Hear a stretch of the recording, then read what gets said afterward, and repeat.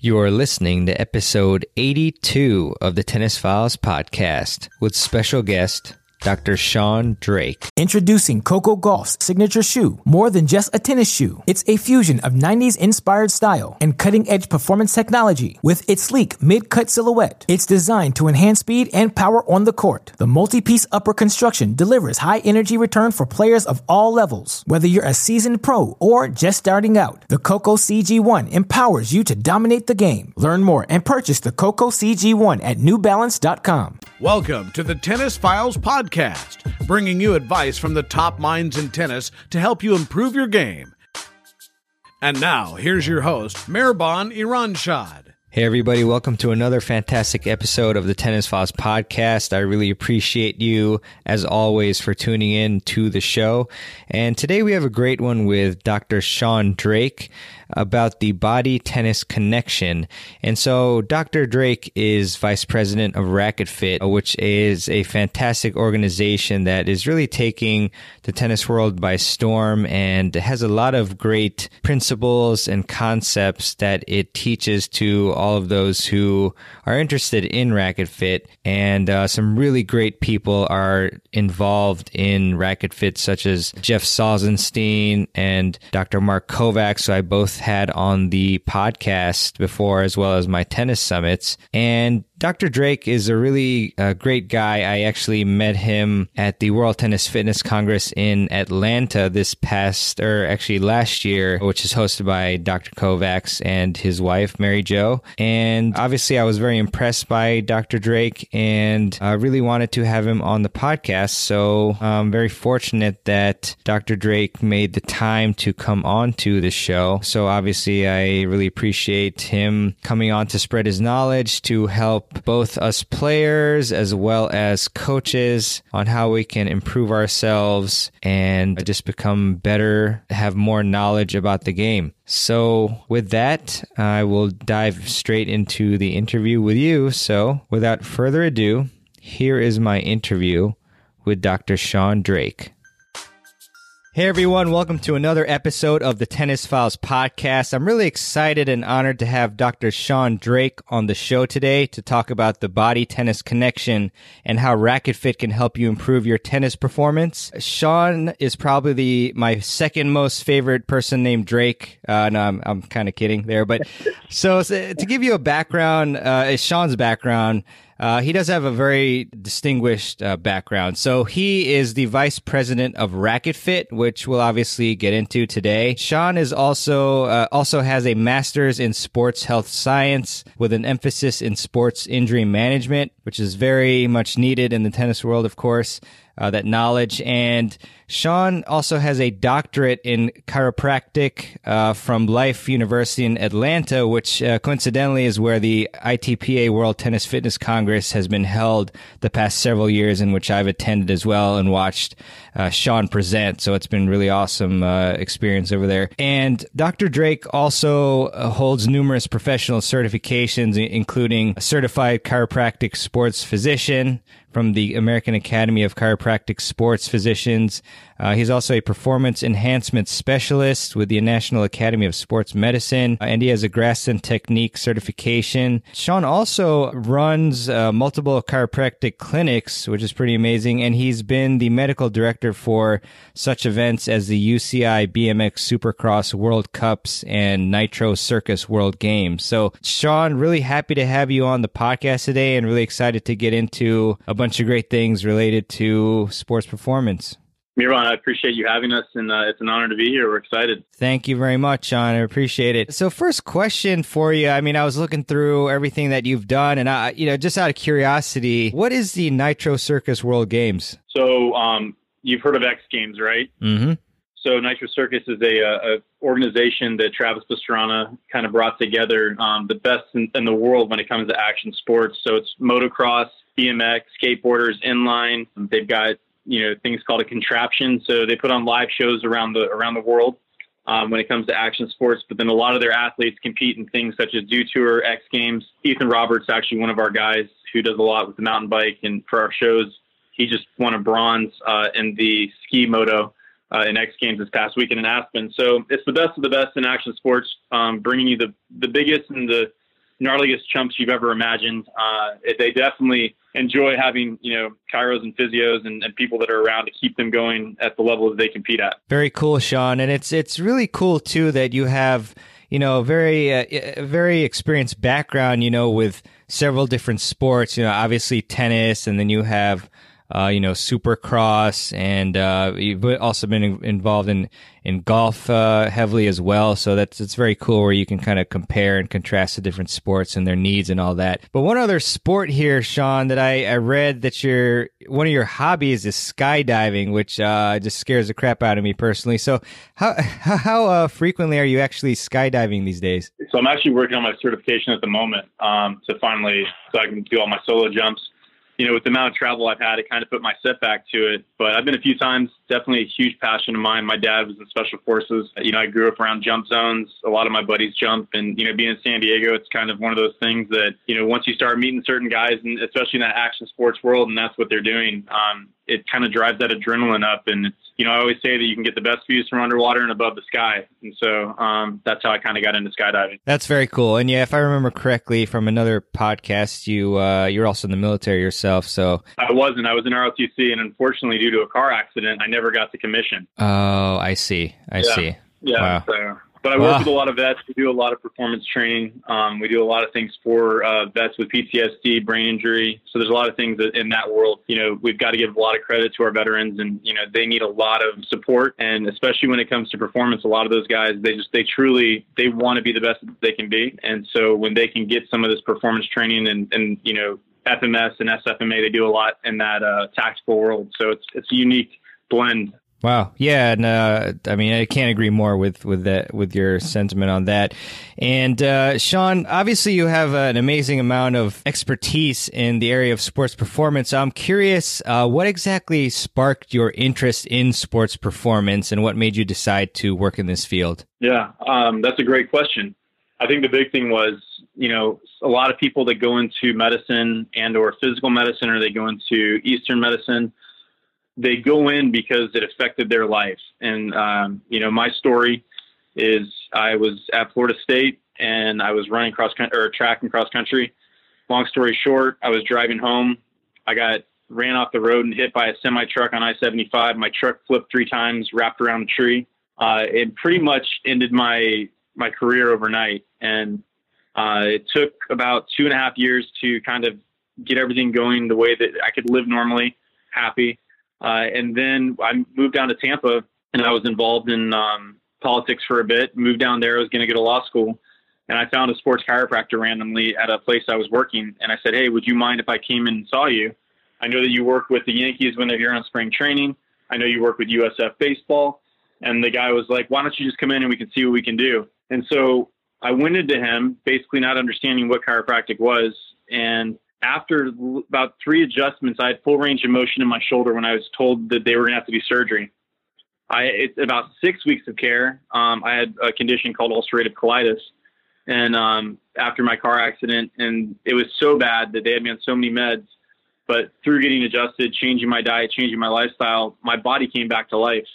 And I was like, I don't know what you're doing, but I love it and I want to do it. And so I asked him, how do I do this? Where do I go? And he said, you got to go visit 5 doctors before you can do anything. And I said, okay, great. So I went and visited 5 different chiropractors, and he goes, great. Now I want you to go visit 5 different PTs. And so I did that. And he goes, now I want you to visit 5 MDs. And so I went and did that. And I noticed for me personally is that the chiropractor's office was, always really happy. And, there were people excited to be in there. And, and I may have chose the right practice to be in at the right time, but then the big show from WWE walks in, and Emmitt Smith's coming in another one. And so it was just a really unique perspective. And that sparked my passion to say, this is what I want to do. And then I picked Life University, which couldn't have been the best choice for me at that time because they had multiple sports on site. And so during my master's, and during my, grad assistant, I was able to work with our athletes, everything from rugby. So I traveled around the country as their team chiropractor. We worked closely with Kennesaw State sports medicine. So I got to learn how to work with golfers and tennis players and some of these different sports that aren't the football, basketball scenarios. And through all that, it's just, being an athlete, growing up my whole life in sports, to have that taken away, to get it back, is something that I swore I'd spend the rest of my life trying to do to help other athletes. Wow, that's very, very motivating, Sean. And it's pretty incredible too, because I think, at that stage of your life, which I think a lot of people would be hesitant to kind of start a new career, and you would think that it would take like so much studying, especially in the scientific arena. And so, but then I guess, after you visited the different medical experts, then you just leaped into schooling and got certifications. Is that how it worked? Yeah. So I had to, because of my initial degree, I had to go back and do the sciences, and Life University has a expedited program that I did. And biology 1 and chemistry 1 for 5 weeks. And then I did biology 2 and chemistry 2 for 5 weeks. And I did organic chemistry 1 and physics, and then organic chemistry 2. And so in 10 weeks, I had knocked all those out. Very blessed with my grades. I think whenever you find something that you're passionate about or that you love, it comes together and it's easy. I always say that if you're doing something and you hate it, or you're constantly hitting a wall, maybe you're doing the wrong thing. So then I got accepted to chiropractic college, and I spent 3.5 years at Life University, and some of the best experiences that I've ever had when it comes to seeing miracles happen through the body and through performance. And I had great mentors that were in the sports performance world, from Dr. John Downs, and it's a unique thing to have people that understand the nervous system and are willing to allow an athlete to blossom through the right team around them. Yeah, very true. That's incredible, Sean. Really appreciate you sharing that experience. And so, as far as the tennis aspect, I think if I remember correctly, you said that when you were working with was it Kennesaw State athletes? Was that the first time that you kind of got exposed to the tennis world? That was the first time as I would say as a medical, intern, and chiropractic intern, that I'd actually been able to work with tennis players. I was around tennis a lot at Florida State. I had a really good friend who was a tennis player while we were going through high school. And I never really understood the game. I was like, coming from a track, cross country, swimming, and soccer background, I never understood just hitting the ball back and forth. And it wasn't until I got asked to do this, and we'll get to this probably on the next question, but I was amazed at how athletic the tennis players were. And it's one of the sports that I look at now and I say, you've got to be a tennis player. They're some of the toughest, most athletic individuals I've ever worked with on any of the sports that I've done around the world. Yeah, no, I definitely appreciate that. Obviously I'm a little biased here, but yeah, it's just incredible how these athletes, especially pro level, but collegiate too, and every level where you're just performing, the repetition so many hundreds and thousands of times, and you require so many different skill sets and strengths and things like that. So it's so tough to keep that explosiveness up for hours. So I definitely agree there. And, before we get into some more into the substantive questions, I do want to ask kind of a fun question here, which is, what are 3 things that most of the world doesn't know about Dr. Sean Drake? 3 things that they don't know about me. Yeah. Let's see. I love to sail. So that's number 1. Mm-hmm. I love improv and stand-up comedy. I think that's a hobby of mine. And I think the third thing, I would say live music. I love live music. I try to go to live music every night when I'm home in San Diego, and wherever I'm at on the road, I try to find some new artist that's a local person playing. Very cool. You did really well with that, Sean. A lot of people struggle or try to pass on that question, so I applaud you. So that's pretty amazing. But yeah, I do want to get into, a lot of great advice for the audience here in regards to, of course, sports performance and your physical health and stuff like that. So, from the standpoint of a sports performance and medical expert such as yourself, what are some of the biggest concerns that you see when you watch amateur tennis players in particular? Like, what are some things that they're doing that you kind of cringe at, or things that they're perhaps not doing? Yeah, I would say I don't necessarily cringe ever. I really am excited that people are playing. and that they're actually being active in our society that's becoming sedentary, right? I will say that it is interesting to watch certain amateurs playing that are being coached. And, when I look at athletes and I say, or somebody who's in a league, and maybe they don't understand ball recognition, they don't understand depth, they don't understand strike zones. And so these are the basic concepts when we're looking at tennis biomechanically that we should understand, right? And so when that happens, now maybe we're bringing the racket too high up. And so we're using a lot of our shoulder instead of allowing the body to move freely, to allow that contact to be in the right, position, to allow the ball to do what we want it to do. So I think that is one. Two, people that play broken. And what I mean by this is, and you see it all the time, is, we're in pain. So we go ahead and we put a brace on. And so now that force transfers to a different part of the muscle or another part of the joint. And so next thing you know, we've got another brace around that next part of the body. And so I always tell people, I said, don't bring a broke problem and a functional problem into athletics.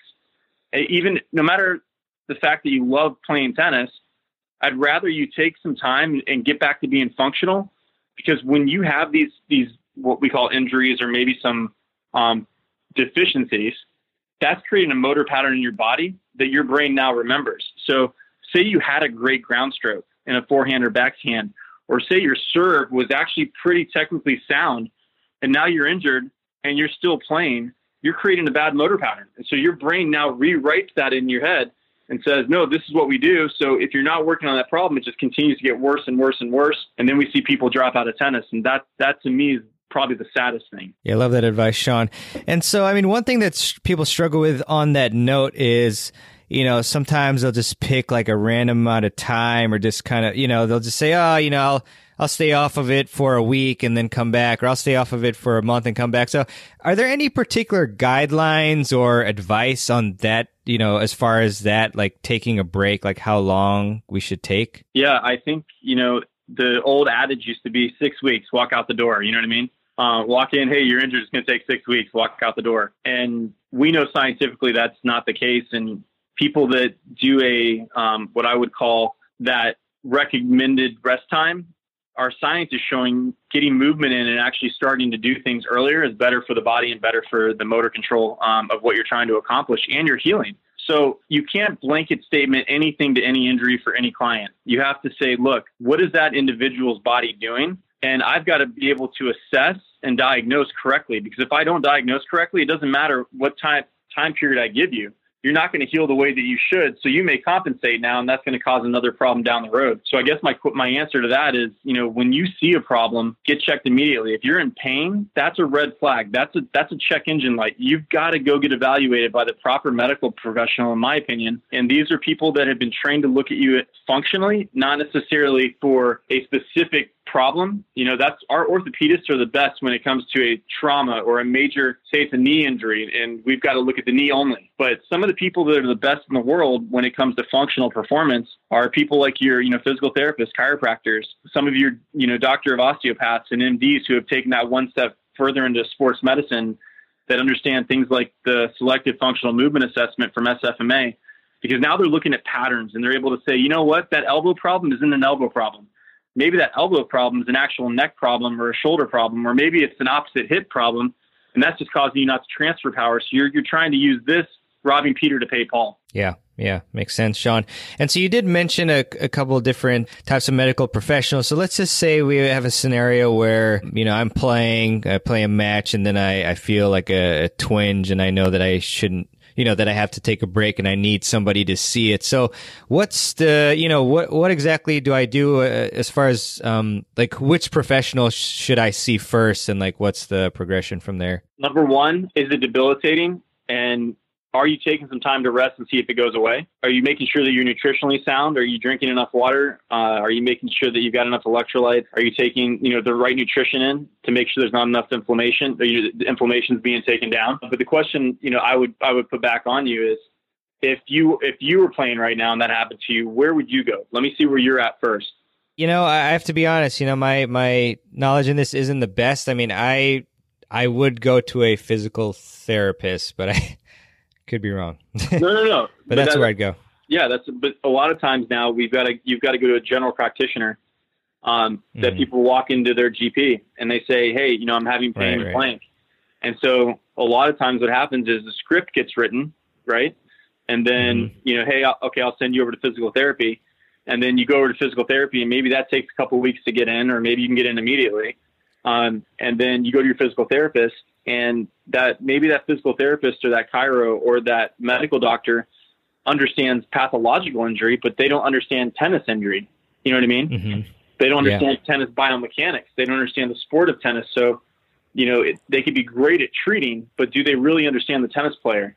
And that's the biggest thing that, I'm trying to emphasize around the world right now is for medical practitioners who really want to be the best in sports medicine and sports performance to understand what that athlete is doing in both biomechanics and function. And so people that just hang up a thing and say, I'm great at sports medicine, but then you've got a sprinter coming in that's a 200-meter runner, and, you try to make them symmetrical. That's not going to be the best thing when the 200 is their event, and they're going to have a little bit of an asymmetrical, advantageous situation where they're leaning into that turn. So one area might be, more developed than the other because that's their sport. Same thing goes into tennis. So I think when you're looking for a medical provider in your community for your listeners, is to make sure you're finding somebody who understands the sport that you're playing. Yeah, no, that's awesome. And so I guess in that case, when we go to the GP, I guess maybe would we be able to just say, hey, doc, I'd like you to request somebody who knows a lot about tennis or something like that. I mean, or maybe just do our own research. Is that maybe what we kind of need to do? Yeah, I think, right now in golf, for instance, I'll give you a prime example. When somebody's looking for someone to work with in golf at the moment, they just go to mytpi.com and they say, find an expert. And you can click on fitness, medical, or teaching professional. And so if I'm you and I'm playing tennis or golf and I'm injured, I go medical. Okay. I type in my zip code. I say, wow, okay, there's a TPI level 1, 2, or 3 in medical that I can call right now, and they understand golf. There's that credibility, that knowledge of information, right? And so right now you can look up the ITPA, which Mark Kovacs has done a great job with. And Dr. Kovacs is one of our instructors for Racket Fit. And now what we're hoping to do is that through this Racket Fit certification that we're, doing with our medical fitness and teaching pros, is that network gets built. So when you have an athlete that's looking for somebody, they can go on this website and they can say, hey, Dr. Drake and Dr. Rose are in Oceanside, and oh, by the way, Jeff Salzenstein's in Denver if I'm looking for a teaching pro. And so now they can start to put this team around them that we'll talk about later in this podcast. Yeah, perfect stuff. And I've had Dr. Mark Kovacs on episodes 33 and also the previous episode 81 of the podcast. And I've had Jeff Salzenstein on the podcast a couple times and on my summits, and huge fans of them. And it's really a testament to Racket Fit that you have like two of like the best tennis experts on the planet involved. So, I mean, include, plus yourself, of course, and others. So that's really great stuff there. And, as far as some of the most common injuries or potential injuries that amateur tennis players are prone to, can you just, just list a couple of those that you think we're most prone to having? Yeah, let's break it into 3 different levels here. Let's talk about pediatrics and kids that are developing, the amateur, and then the professional. And, a big issue that we see is overuse injuries in tennis. And it's because we have players that just want to play through it, and they love the sport. And you, as anybody, knows that tennis is a super addicting sport. And so, the low back is one of the number one areas that gets injured when we look at tennis players, and that's done statistically. Dr. Kovacs did a paper on that. The shoulder and the neck are 2 that go as well. The hips follow. And then I would say the ankles are some of the issues that happen as well. That's talking amateur up into the pro level. And we're seeing at the pro level now, Murray just retired, and he had a hip issue, and now he's had hip surgery. And I can go down the list, and I don't want to, because I don't want to make this a depressing phone call. I want to make this a motivating, awesome visionary phone call. Right. But right. It breaks my heart to see some of the best tennis players have to leave the sport due to injuries that could have been, one, probably screened and assessed and looked at correctly, and two, unfortunately managed. And, that's where it's hard to see that. And you see the fans right now, the ones that are writing, and saying, we're going to miss you and we love you and thanks for what you did for tennis. And it's got to be hard for them as well. And then in the pediatric side, and we look at the developmental, is that kids shouldn't be hitting the amount of balls that they're hitting in practice sometimes. We know that through coaching and motor control learning that less is more if it's done correctly. But I'm seeing kids with spondylolisthesis, like literally pseudo-fractures in their lower back due to overuse training as they're growing.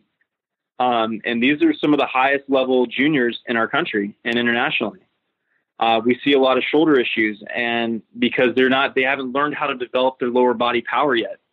And so they're pounding through with their upper body. And so they're starting to get these elbow and wrist and shoulder issues. So those are some that I would say that are big red flags to me. If you're a coach or a parent that's listening right now and you've got a kid under 16 and they've got low back pain or any type of pain in their shoulder or neck, those are red flags. You need to get those evaluated. If they're having problems in their hips, just due to the fact that kids are sitting more today than they ever have before, there are things called pincer or cam deformities that happen in the hip joint. And so your kid may not have the range of motion just due to developmental issues, because now they're trying to be forced to be put in these positions, and this thing called the labrum that sits, right above the femur head and allows it to lock in and kind of like suck. This gets torn, or we start to see some degeneration breakdown in kids under 16 right now. So this is a big thing that we need to start looking at with the tennis athletes. Awesome insight once again, Sean. Appreciate that. Can you give us some best practices with respect to stretching and mobility? Because, this is clearly a part of tennis where tennis players, especially amateurs, are not paying enough attention to, or even, they just walk out after playing 2 hours and don't do anything, and they wonder why they feel terrible the next day. So can you give us some tips on stretching and mobility and kind of what we can do to improve that arena? Absolutely. I think one is we've got to get out of this concept of just stretching. You've got to develop a dynamic warm-up. That's number one. You've got to prime your body to compete. It doesn't matter if you're going out to just hit balls.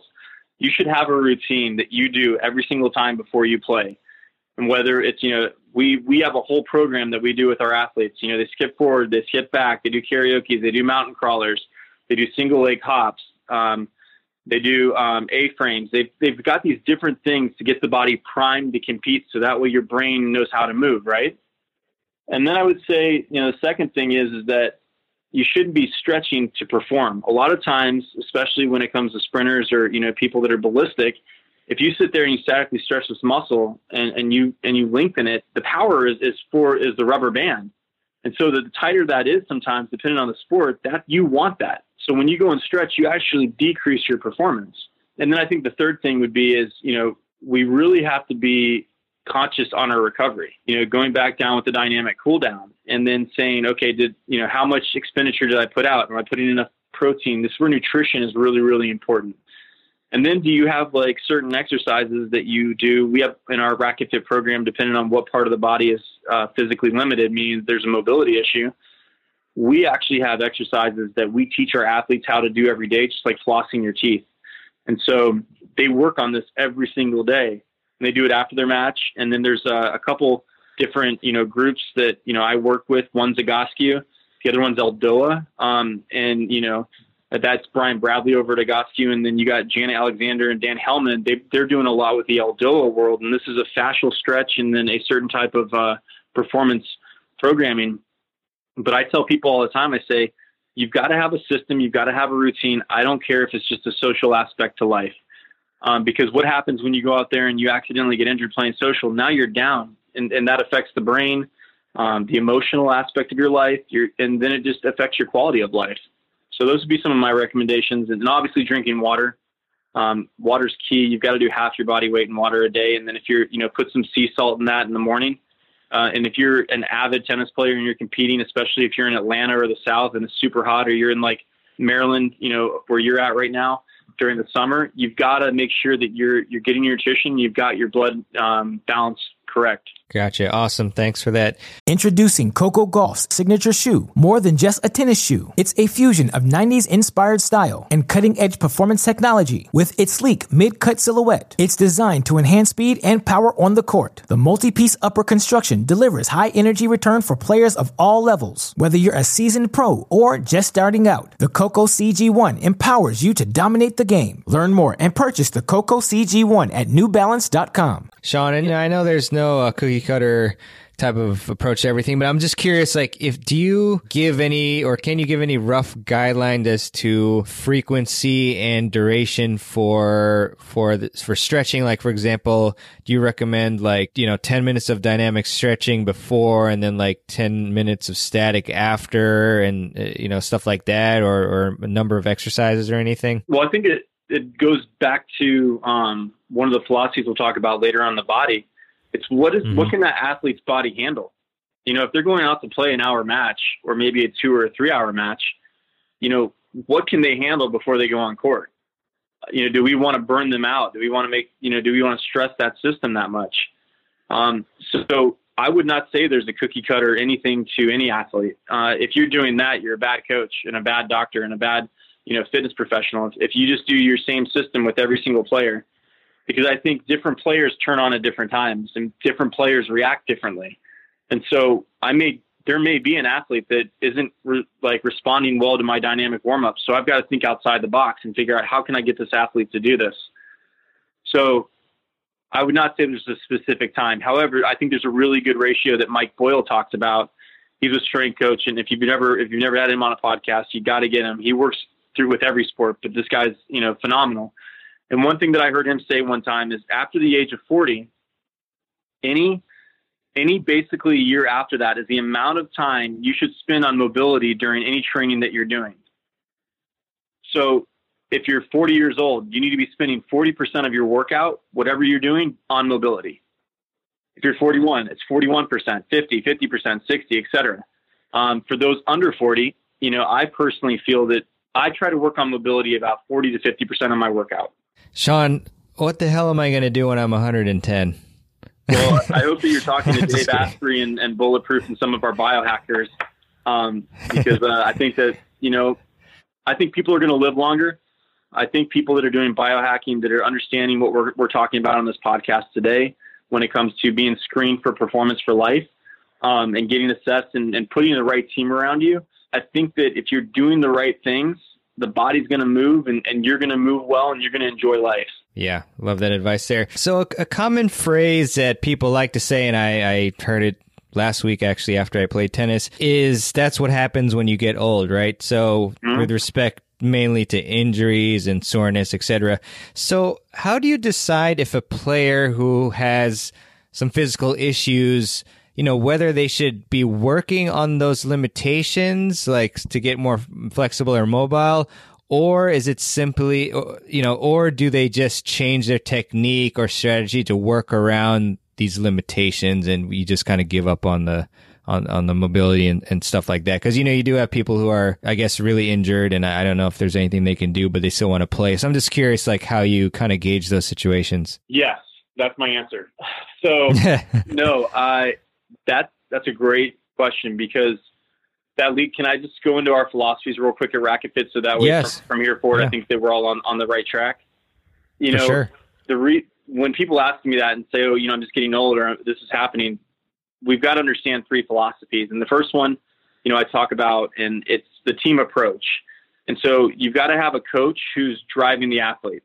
And now that whenever they see something wrong, whether that's a technical issue, a mental issue, an equipment issue, or this physical dial that we talk about at Racket Fit, that coach has got to be able to read that, or that tennis pro. And even if that tennis pro isn't coaching people at the country club or wherever they're at, if they see things, they should go over and say, hey, you know what, you're not moving that well, and you can always come in and get checked or, have a lesson. So being able to inform them what's going on. But when there is this physical dial and that red flag goes off, we've got to know how to manage it. And so it kind of just goes to what you just talked about.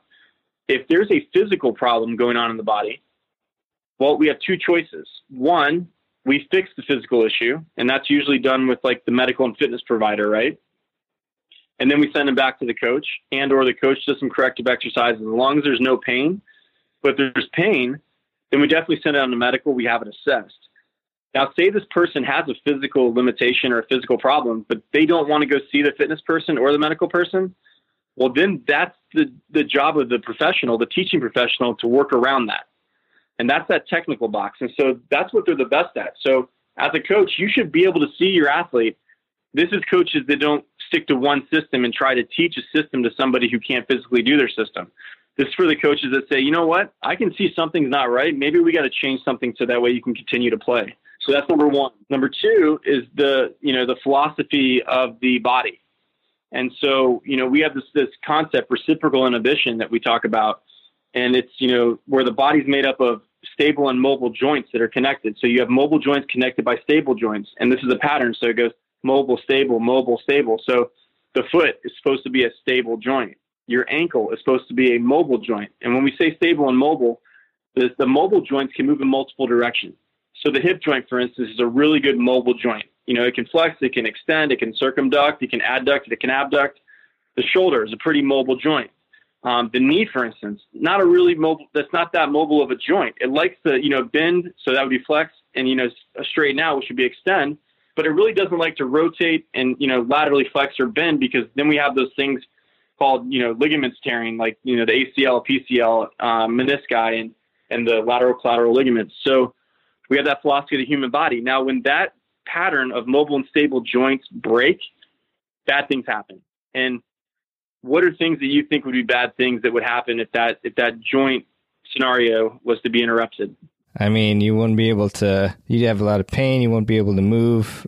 How about not even starting the point, right? How about how about not being able to get to the ball to connect on a ground stroke? So your performance goes down. So it's not just pain and problems when, athletes are playing a sport. They think, oh, I only got to go get checked if I have a pain or an issue. Well, I'm telling you right now that if you're not playing like you used to, there's probably a performance factor. The pain hasn't come yet, but it's going to come at some point. And then, the third philosophy is that there's, when we're looking at the tennis racket, there's not one way to swing a tennis racket in a serve, forehand, or backhand. There's an infinite number of ways. And there's only one efficient way for you to be able to swing it, and it's based upon what you can physically do. So we want the most efficient swing in our serve, forehand, backhand, volley, overhead. We want to make sure that we have the most efficient. Well, when we have physical limitations that work their way into the little, puzzle of the body, then that starts to be interrupted and affected. So that efficiency goes down. And when that efficiency goes down, well, usually performance goes down. Or if performance stays the same, we're having to compensate somewhere. So now the body breaks down a little bit, or performance goes down, and then it's just a vicious circle. Yeah, Sean, I really am glad you mentioned, all of that, of course, but it's very true in that we all have different, our bodies are different, and, we can't just look at one player's technique and then emulate that fully, because, obviously our bodies work differently and we have these limitations and things like that. But, I do want to reconnect kind of your career path now and go into Racket Fit, of course. So, can you tell me and the audience how and when exactly was the concept of Racket Fit created? Yeah, absolutely. So about 3 years ago, John Embry from the USPTA approached Dr. Greg Rose at TPI, and he was introduced to him through another colleague of ours. And John Embry had heard about TPI and Titleist Performance Institute and what it has done for golf and golf professionals and fitness and medical and performance, but not only that, but in the community and helping growing the sport.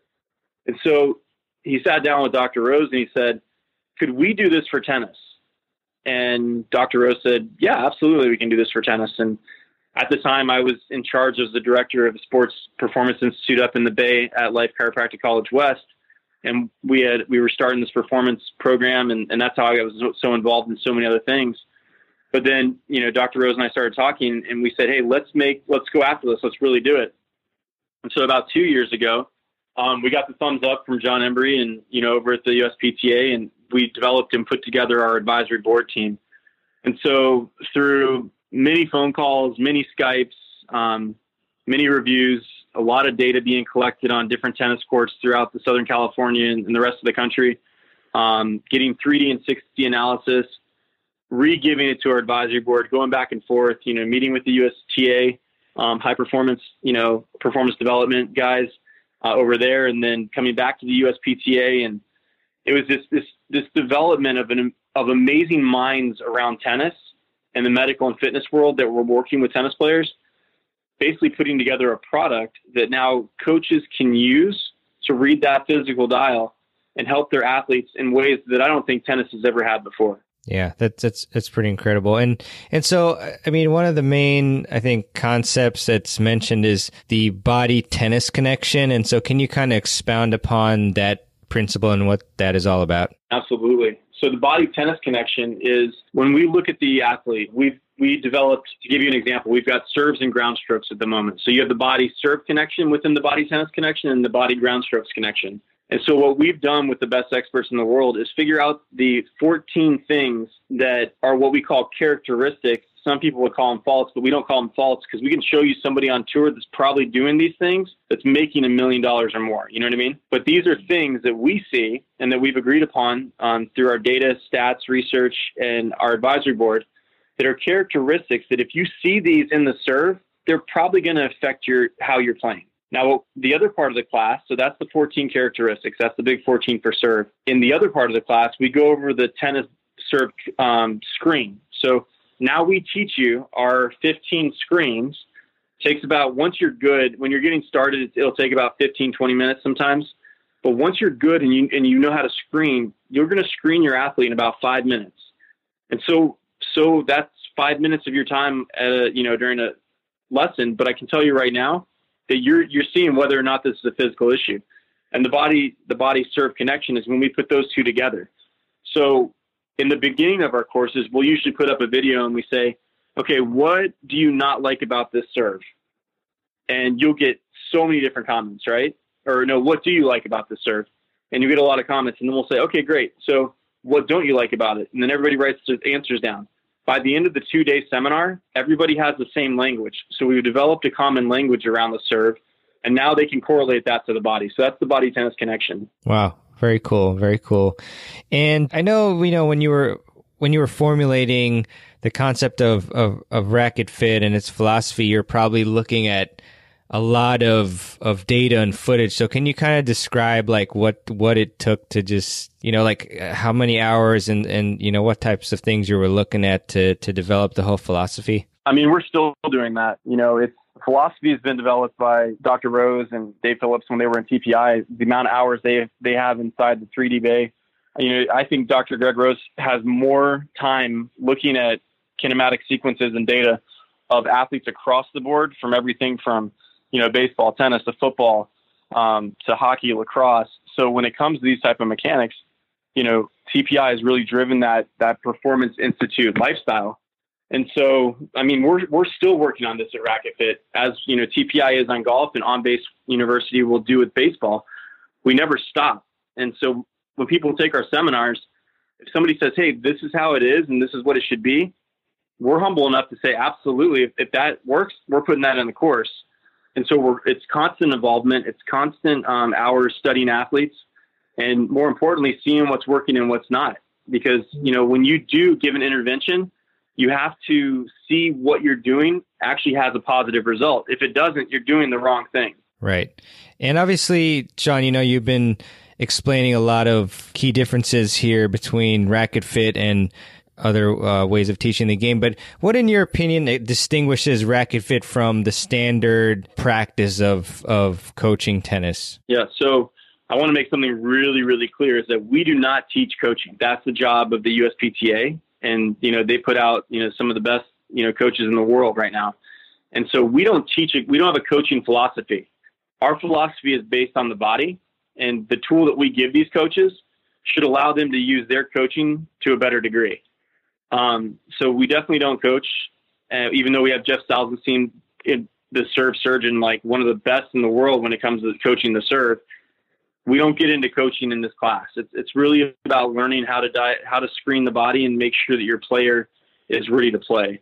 So I would put that coaching back on the USPTA and say that, they've got some really cool stuff coming up with raising the bar for coaching. Cool. That makes a lot of sense. And as far as your role, Sean, you are obviously the vice president of Racket Fit. So what kinds of things are you involved in the organization? I mean, right now I help with our instructing around the country. I work closely with, Jeff and Dr. Kovacs, on all of our ideas with whether it relates to research or whether it relates to relationships with manufacturers. Obviously I am a member of the USPTA, so I go to a lot of the divisional conferences and I teach at those. And I'm our connection to our medical and fitness world. So I'm very heavily involved in the chiropractic world still, and now the physical therapy, as well as, speaking at different performance, seminars around the country and around the world, informing people what Racket Fit is and showing them the system. So those are some of the roles that I have now.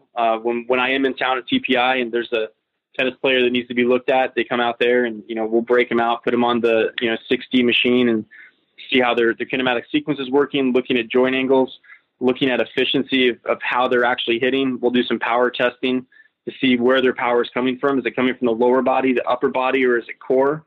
And then from there, we go through our physical screen video and then treatment. And then we try to find somebody wherever they're at to connect them with that we can trust. Awesome. Great stuff, Sean. And I can't remember if we mentioned it at the top of the podcast, but TPI, just for everyone who's listening, is the Titleist Performance Institute. So there you go with that. But as far as a Racket Fit and people getting involved, I know it's there might be people listening who wonder, should I get involved? Should I attend a seminar? So can you kind of help us to nail down what types of individuals should ideally be attending Racket Fit seminars and events? Yeah, so our course is open to anyone, but our market is medical and fitness, and the tennis pro. Because, for one, the U.S., so if you're so let's put it this way. Say I'm a fitness trainer and I'm in Atlanta, Georgia. I have somebody who plays tennis that walks in. They walk in and they say, hey, I play tennis.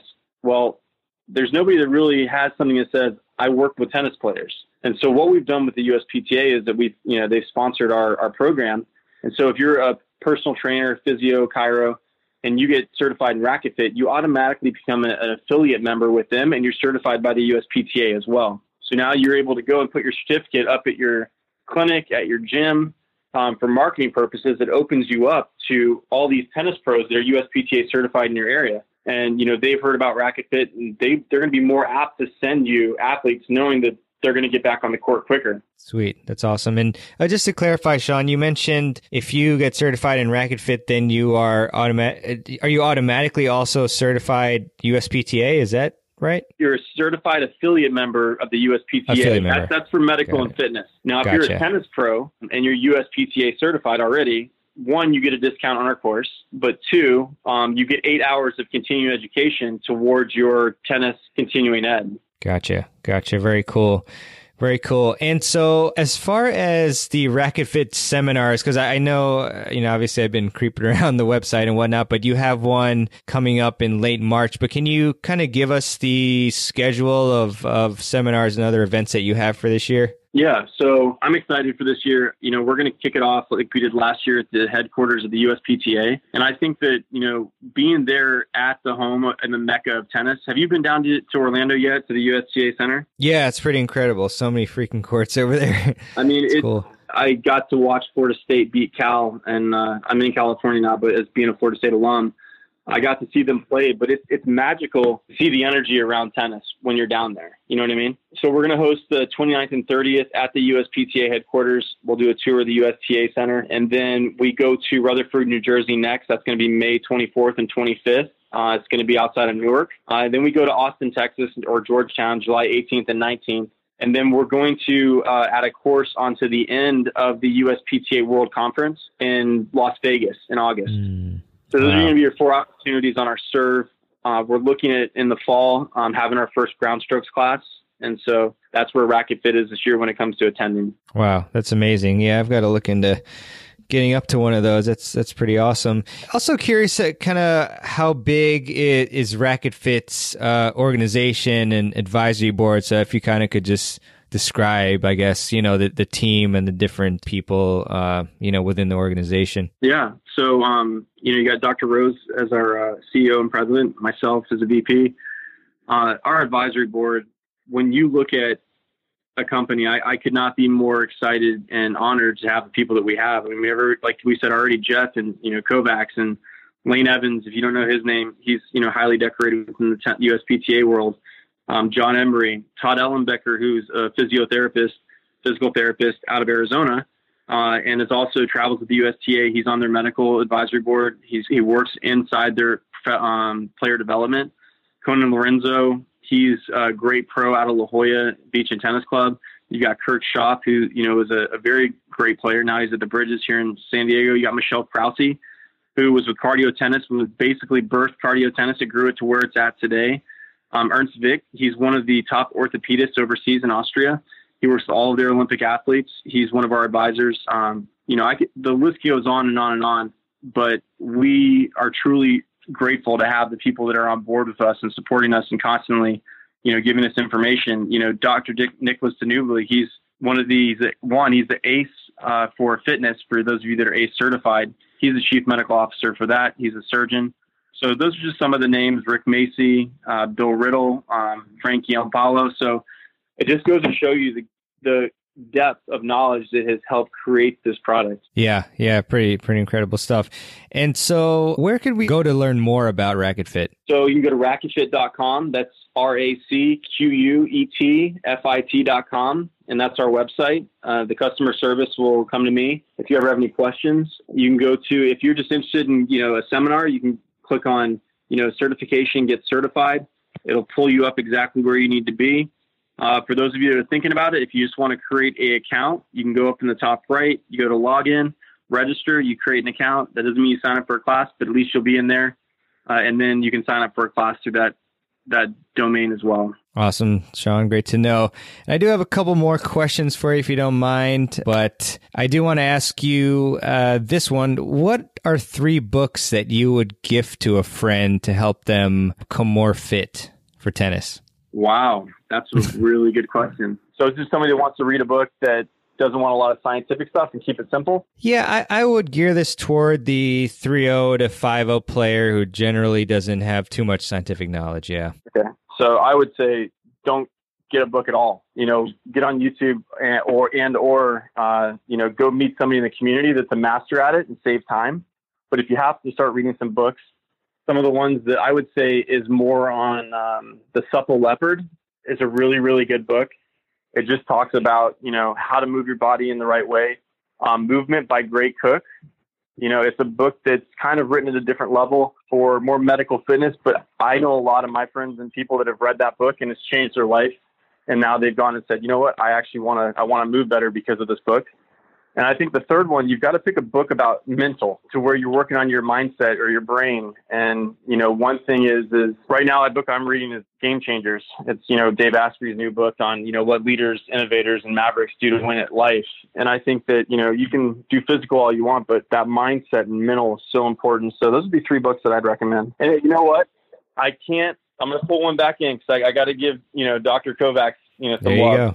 Mm-hmm. His books, I will say, when it's tennis specific, buy in Tennis Anatomy is a great book. It gives you a lot of insight into how the body's moving. His new books that are out right now, by the way, it's in multiple languages. We got to give him some, shout out for that. Wow. But those would be the 4. That's what I would do. Awesome. Love that advice. First off, to seek experts who know a lot more than you do, because that definitely is the best way. But yeah, I love these book recommendations too. And I have both Tennis Anatomy and Strength and Conditioning for Tennis, both by Dr. Mark Kovacs. So great books in addition to the ones that you mentioned, Sean. Appreciate that. And also, tech is always evolving and it's important. And I can't remember, Sean, if you were there for the end of the World Tennis Fitness Congress where we went through like the tech portion and different. Okay, awesome. Yeah, different apps and whatnot. That was fun.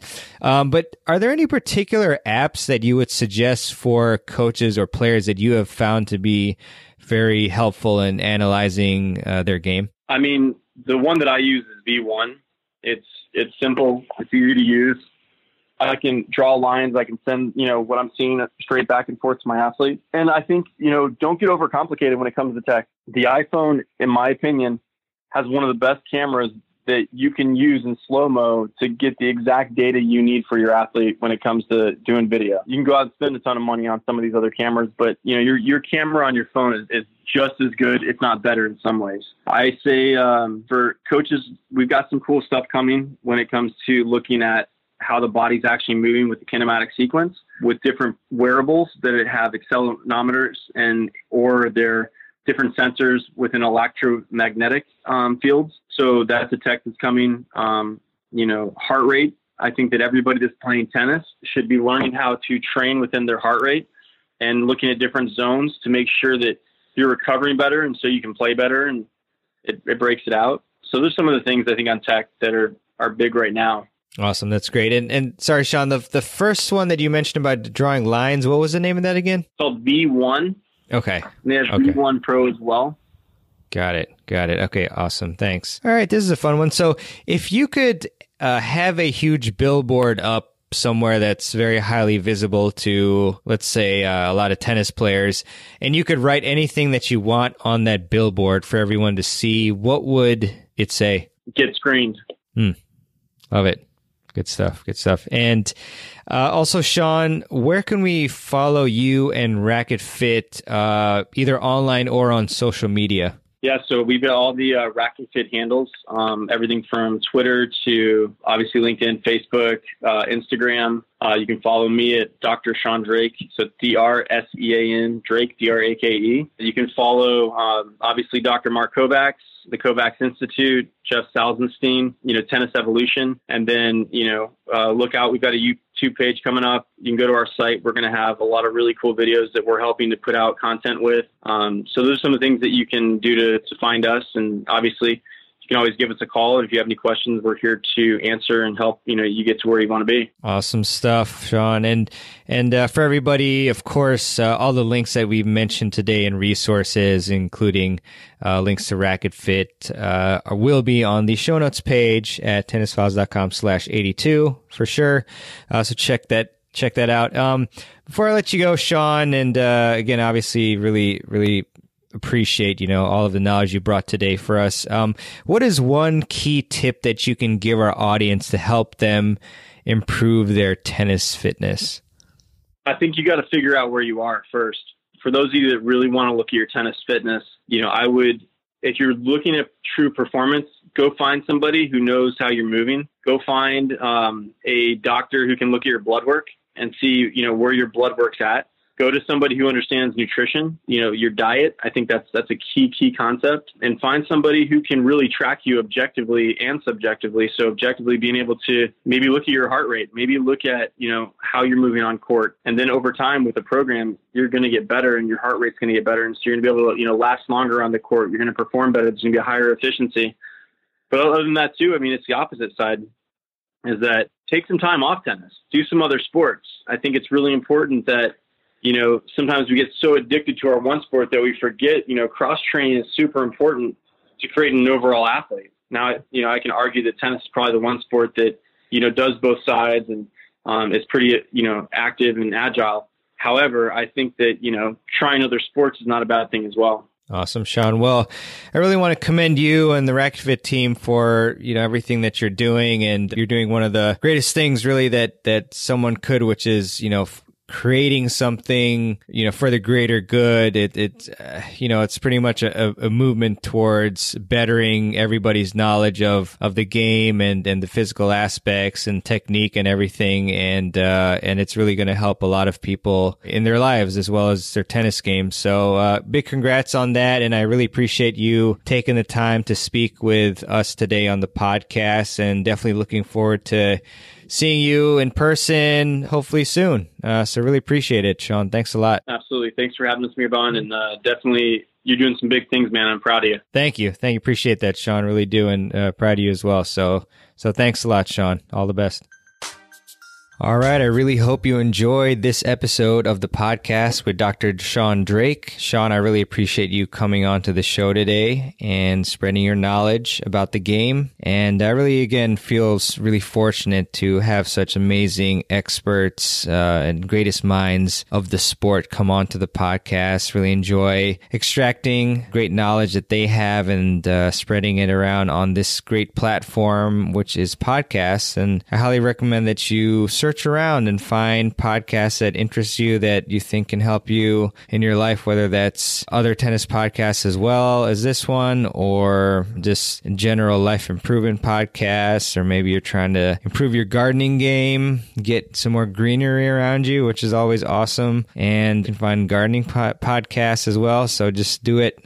Find it and improve yourself. So with that, I also would really appreciate it if you would subscribe to the Tennis Files podcast, and you can do that by hitting the subscribe button in your favorite podcast app of your choice that you use to listen to most of your podcasts. For iTunes, you can simply go to tennisfiles.com/iTunes. And for any of the links mentioned in the show today, you can always go to tennisfiles.com/podcasts and then click on the appropriate episode. And for this one, it's going to be tennisfiles.com/82. Somehow we've got through 82 episodes without quitting, which, of course, I have no reason really to quit. Whenever I feel a little bit tired or burnt out, I just remember all the amazing emails and feedback that I received from you. I received several of them after episode 81 with Dr. Mark Kovacs, and I'm really glad that you all enjoyed that episode. I know Charlotte and Charlie and a bunch of others that I can't quite remember off the top of my head, but they all really enjoyed that episode, and I enjoy bringing this show to you. Oh, Susanna as well. I just searched my inbox there. I cheated a little bit. But yeah, I always enjoy bringing the best information that I can for you, because selfishly, I learn a lot, and I'm really happy that you all learn as well. And I hope you're enjoying the show. And before I let you all go and do whatever it is that you want to do, hopefully it's to play more tennis and work on your game efficiently and effectively, I'll leave you with a quote, as I often like to do at the end of the show. My video editor likes to remind me to include these, so thank you, Omar. But yes, and today's quote is by Walt Disney, and he said, "The only way to get started is to quit talking and begin doing." And I really love this quote because a lot of times we're stuck in an analysis paralysis, and we try to be perfectionists, and we think that if we don't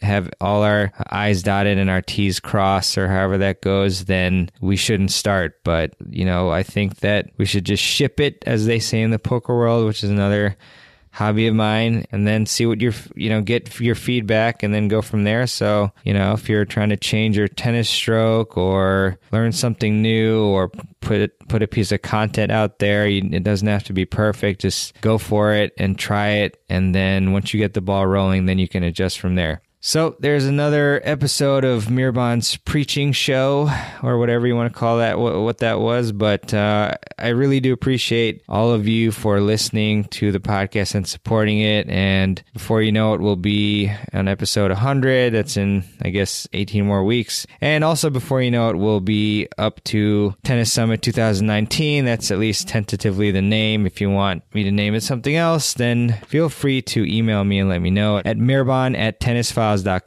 And with that, I will finally leave you to whatever it is that you want to do today and go play some tennis. I hope you have a fantastic day, week, month, and year, and we will see you on the next episode of the Tennis Files podcast. Take care, everyone.